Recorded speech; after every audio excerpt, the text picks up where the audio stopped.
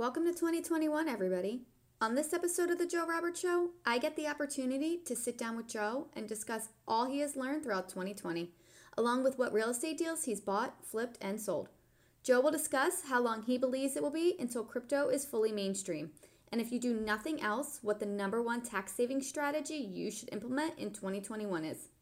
History doesn't repeat itself, but it often rhymes, is the saying Joe keeps referring to. Tune in to find out why. Let's just get right down to business. The Joe Roberts Show. This is the Joe Roberts Show. The Joe Roberts Show.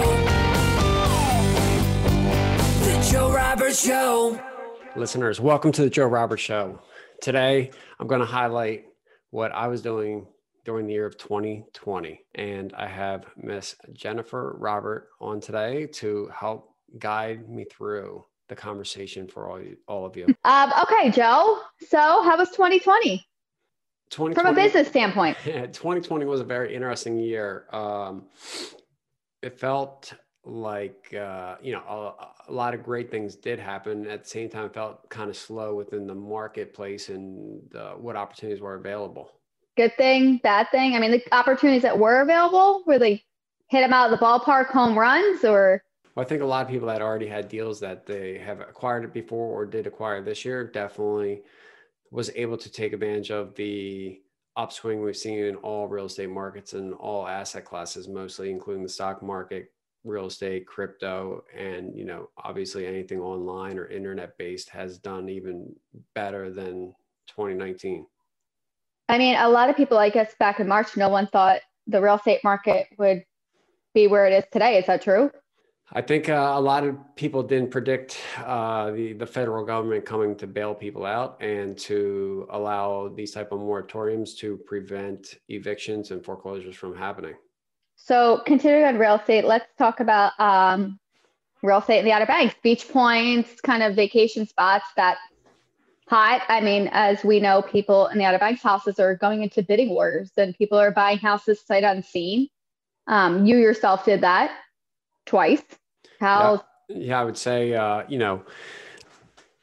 with everybody being locked up back in the springtime, it was interesting to see that once there was some people had the ability to move, but yet they still saw that their work was going to still be on lockdown or whatever for the rest of the year. Most people decided to go and spend their summer at vacation destinations and then also make the permanent move to remote work, basically, where a lot of these companies are going to allow most people to remote work full time or almost most of the week. So they could always travel back into the city if they need to go into the office for an hour or so, or for the day. Otherwise, a lot more people are going to be remote working and now living at these coastal regions where they could kind of allow that fantasy at living at the beach play out. So do you think that's going to be the new norm going forward, is the lack of in-person work, or kind of just, report into the office one day a week or something like that? I think that everything will have a shift and there's going to be some type of allocation. Most companies will have some allocation of a period of the week where they're going to want the people to come in, and maybe they'll strategically set schedules around like the different types of teams or different organizations under the company. So they come in on the same business days and they kind of huddle. They go over the week's work, almost like a sprint for every week. And then people go home, do their, workload for the week and come back. So do you think from a real estate standpoint, there's going to be lots of empty office space building, stuff like that, because people aren't going to need their individual offices then? I think depending on location, it's definitely going to be, it's going to be a little bit of strain and vacancy for at least a few years.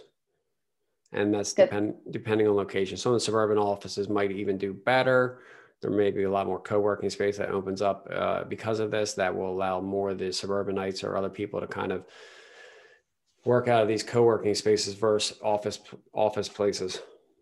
So then talking about co-working spaces and everyone moving to the south or to south and coastal points and stuff like that, do you see like these co-working spaces kind of opening up in places like Hatteras and, different Atlantic and all those different beach points and stuff like that?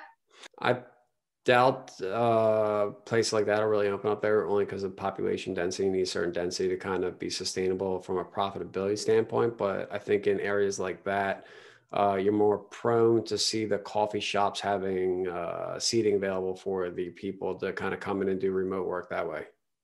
Let's go. I know, we'll leave the kids here. They go to school, right?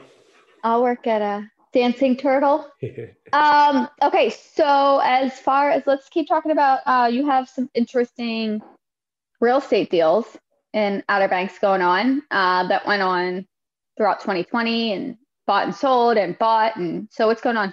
Yeah, so I think, some of the lots that we accumulated at the end of 2019 that we, had purchased and were holding for, plan to hold for a long time. The market just shifted quickly and the prices rose at a pace that basically we were able to sell, 80% of the lots at approximately double the price as we bought them from a year ago. And I'm sure there's still a lot more room for those lots to move up. There's very limited waterfront property along anywhere. That's always a factor that people need to take in consideration. As they say, there's not really any more oceanfront property. So that's not like a Outer Banks thing. That's like a coastal wide, really. There's no oceanfront property. It's hard to come by anymore. Correct. I mean, it's, especially if it's in a destination where people, where it's desired to go to, because that means, it's already been built up, most of it. So I think that's played out well. The rental properties in a lot of these second, vacation destinations have booked the whole entire season this summer due to those people that just need to get away from being on lockdown and booking new places and going to states that allowed people to come in and travel and go on vacation. So the bookings on all the rentals were stronger than any season, I don't even know, in history, or at least for many years, and were booked mostly through the end of the year. So, I think everyone was a little nervous at the springtime, how things were going to play out, but as people started to shift, later in April, May, things opened up. They were fully booked, 99%, 100% occupancy for the whole season. There are places down Hatteras that are already booked completely for 2021. They're marketing. So, and our house that we rented down there. So it was kind of our first big dive into the rental program down there. What did you take away from it? What would you have changed? And what did you like about it? What did you hate about it? Well, I think it was, what I loved about it is that we did buy it at the right time and at the right price in 2019, which was the reason why we did make that move. It probably needed a little bit more work than expected. As is everything. But I kind of bought it sight unseen anyway, knowing that I was getting it at a certain price. And was still about 40% of what it sold for actually back in 2006. So, and on a price per square foot, you can't build new and replace that property.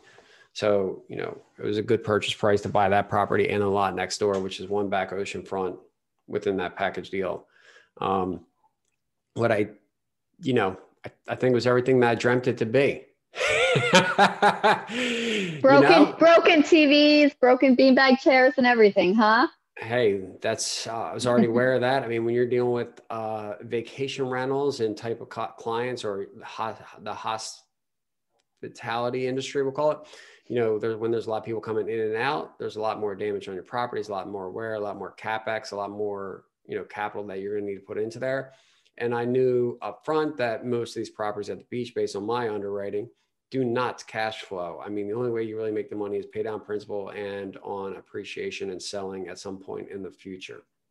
So that's what I was going to say to you. So people say, like I've told people we have, vacation rentals in Outer Banks, and they're like, oh, the money must be great. And I'm like, no, we don't, make money, quote unquote, off the rentals. So go ahead, and for anyone that wants to get a vacation rental to quote, make money, you don't make money off the weekly rentals, do you?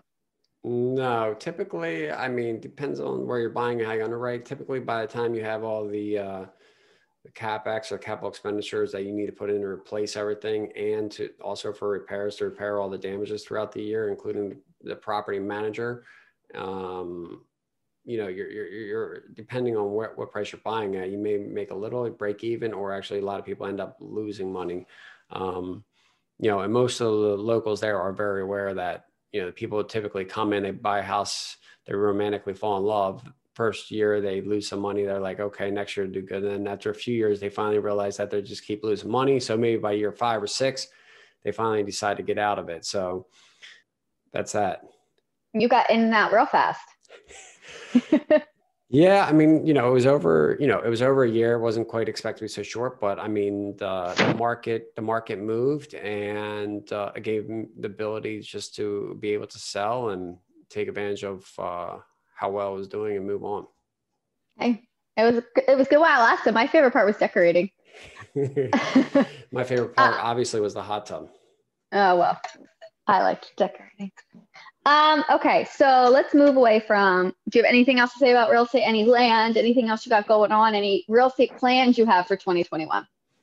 Well, I think just in regards to buying lots, I mean, there is some opportunity for different financing through local banks out there. You got to kind of look around, maybe only on like a 15-year term, but they're out there, and, there's ability to do land deals in this market now.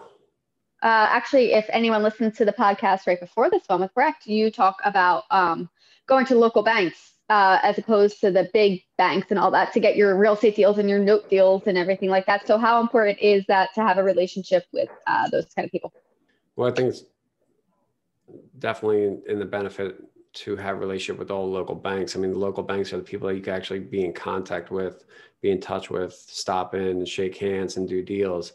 And you're just more likely to get traction there to do business with than a larger bank where, when you go into a local branch, it's not ultimately people that make decisions up top. So that there is a lot of benefits there in establishing those relationships. They are more willing to continue to extend loans and business to you in the future. Well, you want to watch this segue? So let's go talk about note deals. Anything, what do you think? I know like the note market wasn't that hot in 2020. What are we thinking in 2021? Well, I think like everything else, compression of yield, returns have come down. There's more competitors in the space, a lot more capital. There's a lot of capital still sitting on the sidelines. I think with all the moratorium and eviction rules, it's kind of been hard to underwrite loan deals because you just don't know when you can actually foreclose in certain states. Now, certain states, it's a state by state rules. The rules are state by state, so you got to kind of look at that. But for the most part, a lot of the moratoriums have have stopped people from being able to foreclose or evict. So it's been hard to actually collect on loans and go through the foreclosure process. So I think that's going to hinder the price of notes still for another 6 months or so. Do you think, I mean, when I first met you, notes were kind of like surging. Not surging, but you were easier to find them. And I feel like the past year, that's been a lot harder. So you think the next 6 months from now, the second half of the year, kind of things will start popping out again, or we just don't know? We just don't know. We don't know what our buddies in the government are going to do. Maybe they're just going to keep printing money until we all don't even have to work anymore. But we just don't know. I mean, the theory is that there's a lot of delinquencies and evictions that are going to happen at some point, but how that plays out or how it all gets, we'll call it gobbled up by all the money, will kind of determine what assets will be available. I think that, as they say, I think the things in the past often don't repeat, but they rhyme. So I don't think we're going to per se see what we've seen back in 2008, 2010 with this just, tranches of delinquent mortgages, but there may be something similar and we don't know yet, but that opportunity, I think it will not look the same as it did in the past. That's great. So how has Bitcoin, I mean, I know that's like your favorite thing to talk about. How is Bitcoin and the other cryptocurrencies? What's going on? Do I really talk about it that much? I don't think I Always. Elon Musk had something to say. Twitter has something to say. Doge and Bitcoin and Ethereum and what just got kicked off the market today, and Ripple facing a lawsuit. Ripple. Well, I think cryptocurrencies. This wallet, that wallet. Cryptocurrencies are hopefully back in the bull swing. They have been coming off the last couple of years of a sell-off or slash consolidation where, you know, a lot of the weekends from 2017, 2018 got out, and a lot of people have been accumulating and buying. And, you know, based on the traction the market's getting in institutions right now, there should be, you know, a good few years ahead, maybe 5-10 years. At the end of the day, digital assets and tokenization, we're going to see across a lot of assets, or most assets. I mean, a lot of these assets are all going to be tokenized, put on the blockchain, and we're going to be able to, you know, you're going to be able to buy shares of real estate in some famous known building with the click of a mouse, maybe even just talking to Alexa. We'll have to have these parental controls on Alexa so our children don't go using Bitcoin. So it is becoming slowly more mainstream. That's like you're seeing more and more companies and stuff like that are starting to offer Bitcoin. How long do you think until it's more widely accepted? 5 years. So we still have a while. Things take time in life. Things take 5, 10, 20 years to, you know, I mean, just, you know, look at Uber, right? I mean, that's like a 15-year play, right? Or Facebook. I mean, you know, it took 5 to 10 years to kind of get out there, get traction, another 5 years to, you know, to get, you know, to multi-billions. I was listening to something the other day and someone said, if you told me like, you know, 10 years ago to like order some stranger to come up in their Honda Civic and for me to get in their car, I would have told you you're nuts. Now it's just the normal thing to do. Or to go couch surfing and go stay on people's couches for free, right? Everything you learned as a child not to do, it's totally okay to get in cars with strangers and sleep on their couches. So as of right now, as we're talking, Bitcoin is at an all-time high. How long do we think this uptrend is going to go on? I don't make any price predictions. I haven't over the last few years. I laugh at these people making price predictions. Well, that's all you listen to. Sometimes I hear at night, like all these like analysts and all talking and the candlesticks and they're all blowing, they're all just blowing smoke up your ass, blowing smoke up the ass. But in reality is, you know, Tesla, I think has done about an 18x over the last 18 months itself. So, you know, a lot of assets are moving up. People are buying the best of the best. So there is a possibility that it can do a very well 5, 10x or something in the next few years. You know, it could happen in 1 year, it could happen in 5 years. But most likely, you know, people and institutions are getting involved and they're accumulating, and now it's just a matter of time to allow the market to do its thing. Speaking of Tesla, where's my self-driving truck? I think we got another year on that. So, you know, you've talked to so many people about tax savings and different strategies, and also from, you know, all your, I think we're at 34, 35 episodes that you recorded in 2020. What is couple new points or tips or tricks or tax saving strategies that you yourself have learned or you learned more about? Well, I think there is, well, I think everyone's probably pretty much aware for most common people that how to utilize IRAs, you know, and self-directed IRAs, and how you can direct those retirement funds into assets like real estate, stocks, and crypto. And I think that's probably one of the most underutilized by the majority of people to participate in, definitely through the retirement accounts. That's probably the number one for the majority of listeners. And I know you talked to Carl, he's a longtime acquaintance. He deals with all that stuff, and I know he's taught you a lot over that stuff over the years. In 2021, is your goal to do more with that? To continue on down the education through tax savings and bringing the listeners value to how they can, you know, strategically asset allocate and invest better with tax strategies.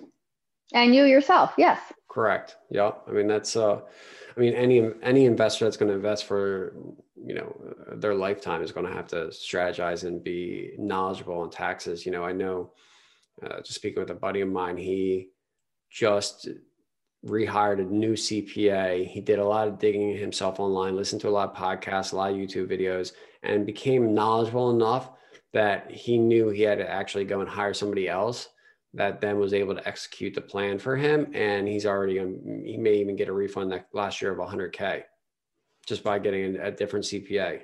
Who's more familiar with all this tax saving strategies and all than the previous one was. Correct. So it's all about who you know.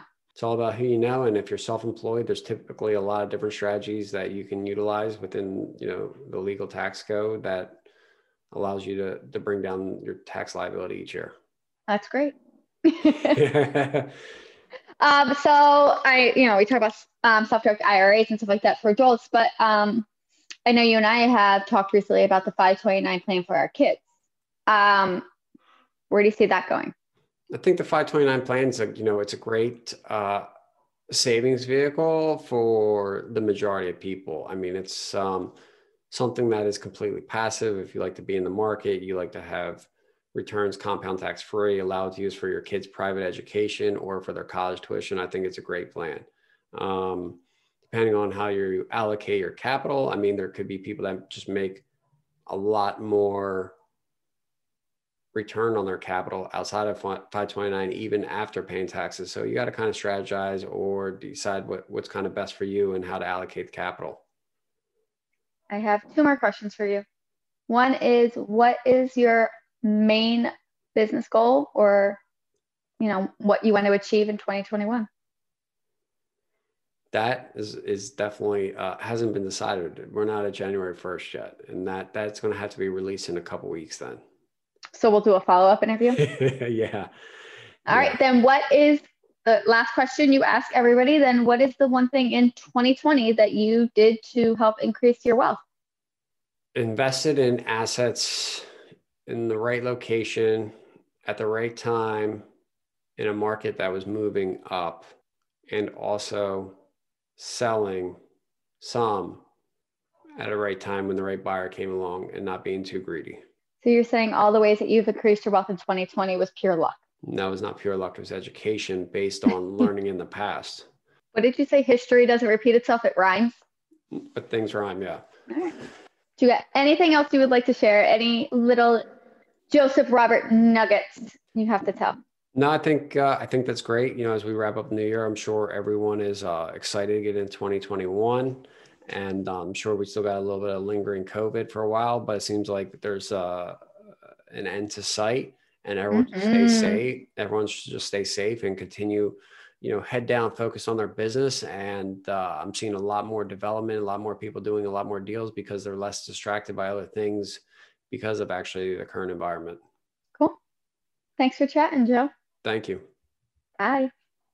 Don't forget to subscribe to the show on iTunes and leave a rating and review. We'll see you on our next episode. Thanks for listening to The Joe Roberts Show. Take these tips and insights that you can use to help grow your own personal wealth and share them with a friend that could also benefit. Don't miss a single episode or updates. Subscribe to our email list at joerobert.com. And as always, keep pushing yourself towards a more impactful life. The Joe Roberts Show. The Joe Roberts Show. The Joe Roberts Show.